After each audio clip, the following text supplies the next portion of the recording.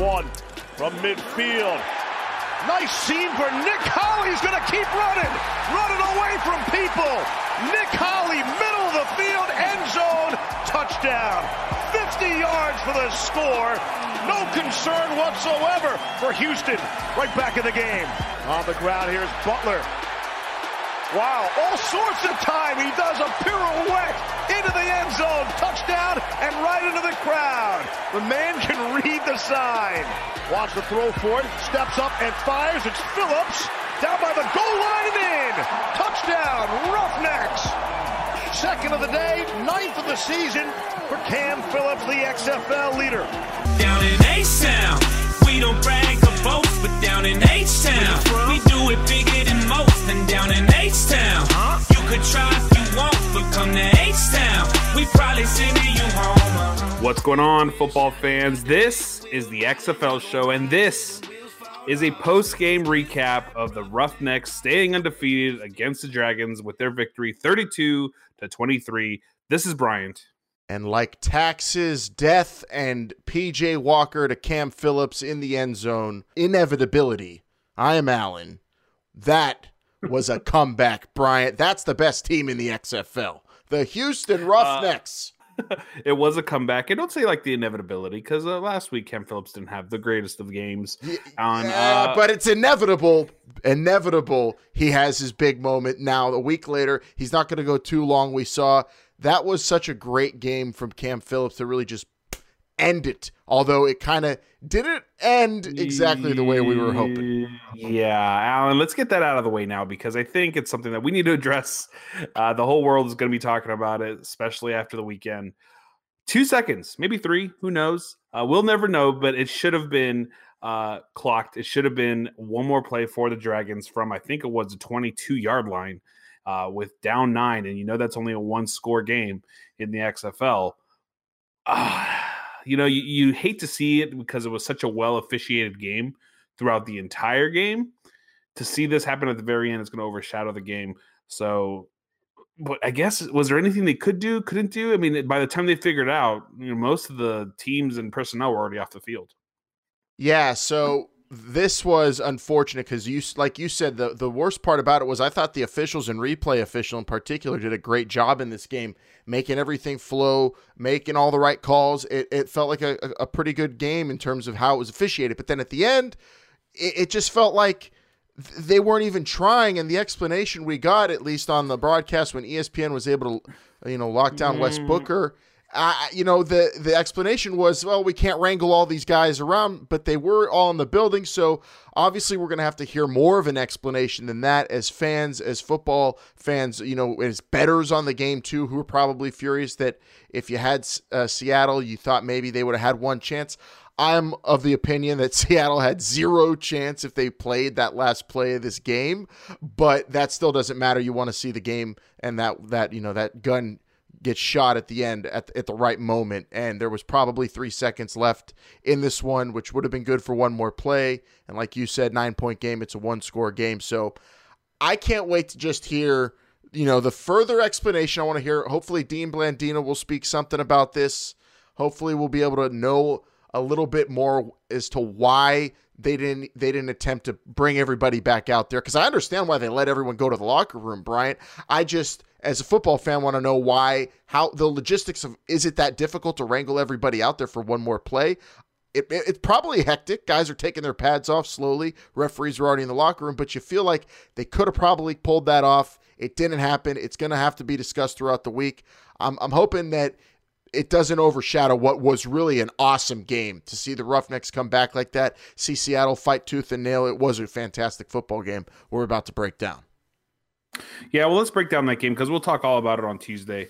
I think more and more will come out. We'll have more information, like you said, with all those questions. Because a lot of questions to be had. Alan, you say that Seattle had 0% chance if they got the ball back. Well, here's the thing: is they got 0% chance because they didn't get the ball back. So we'll never know specifically, but we'll talk about that more on Tuesday's episode.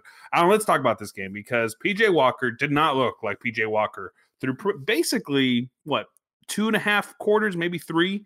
Really not himself, throwing bad passes, got caught with an interception. some fumbles. It was just an off game from what we've seen PJ Walker. Everybody has them. We talk about it all the time, but just something you didn't expect from PJ Walker, especially not against the Seattle Dragons. Well, I kind of expected it. I've been saying this guy looks like Brett Favre out there. He's a gunslinger. He takes risks, and they really haven't bit him at all this season. But in this game, they did. But the great thing about P.J. Walker is he's fearless, and he's determined, and he still went out there and had a fantastic game. Overall, he has over 350 yards passing. He threw for more touchdowns than interceptions, and he made the plays, like I've been saying, for Houston when they needed him.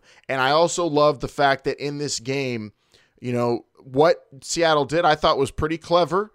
In terms of what they showed June Jones and the offense, and what the great thing in this was June Jones was not afraid to just say, all right, let's run the ball. He had two guys go over 50 yards rushing in this game who were very efficient.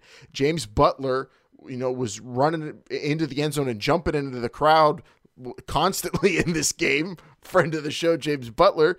And I thought Houston really adjusted to what Seattle showed him and also responded to PJ Walker's, rough patch in this game, which was extended. It was until the fourth quarter that he was really, back in his full MVP J form.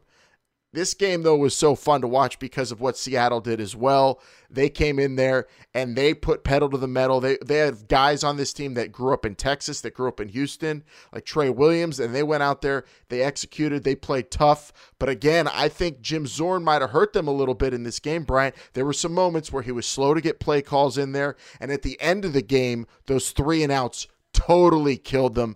All the momentum gone. Seattle could only capitalize off so many turnovers until their offense needed to make some moves, needed to keep up with what Houston was doing, because Houston, even after turnovers, wouldn't let up. Seattle's offense kind of ran out of steam. Yeah, BJ Daniels, lit a spark last week for this team, and he did it this week again. I will say he didn't have the greatest stats game, 14 for 22, 114 yards, no TDs and an interception in the air. He did have one on the ground, and I believe a 2-point conversion, if I'm not mistaken, as well.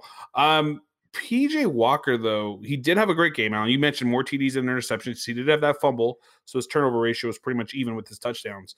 27 for 38, 351 yards. But Jim Zorn, and we've talked about it, and I don't know if it's just he's not used to it.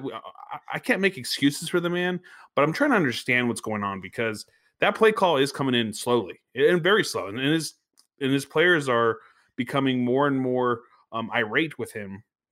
And you can see it on the field. It's not being hidden anywhere because these play calls are not coming in. They're not getting time to adjust, to read defenses, to possibly pick up a blitz. He's leaving his O-line out there to figure things out on the fly.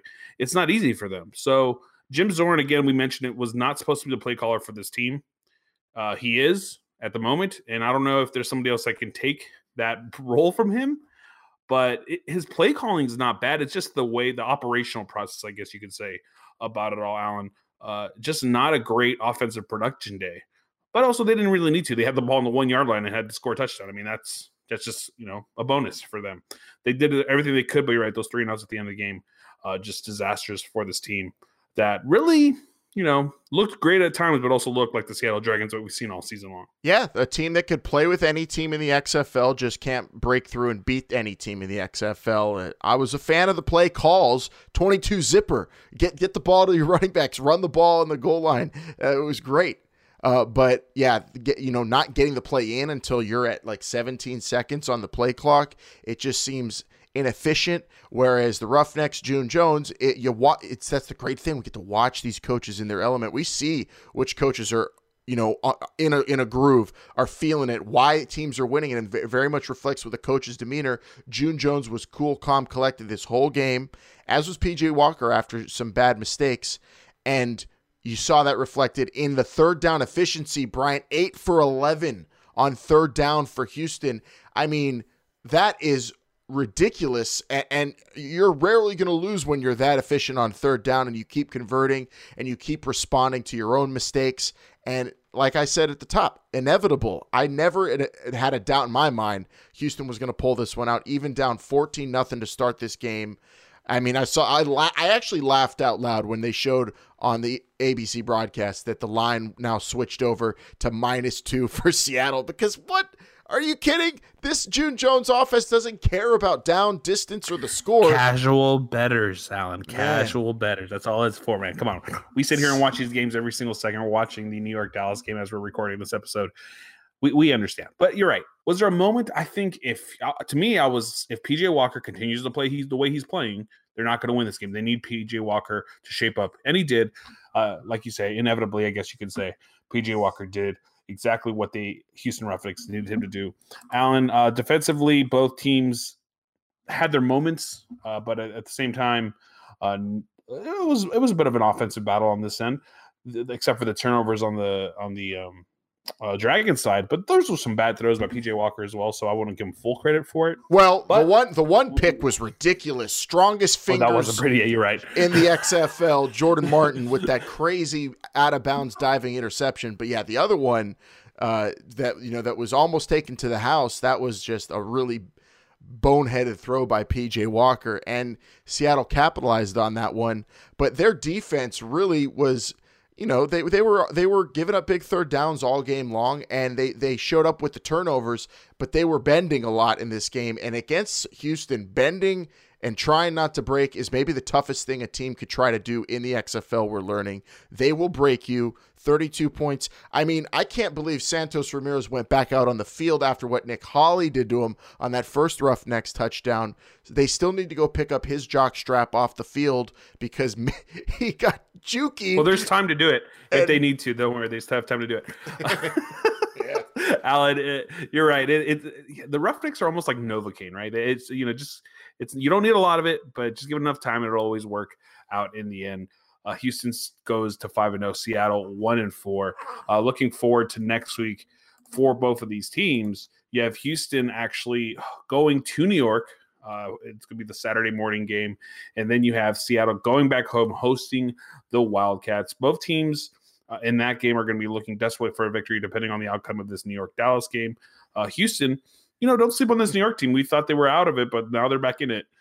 Putting up a good fight today and put up a good fight last week. So both teams have some work to do. PJ Walker obviously can't survive with those games going forward all throughout the entire rest of the season.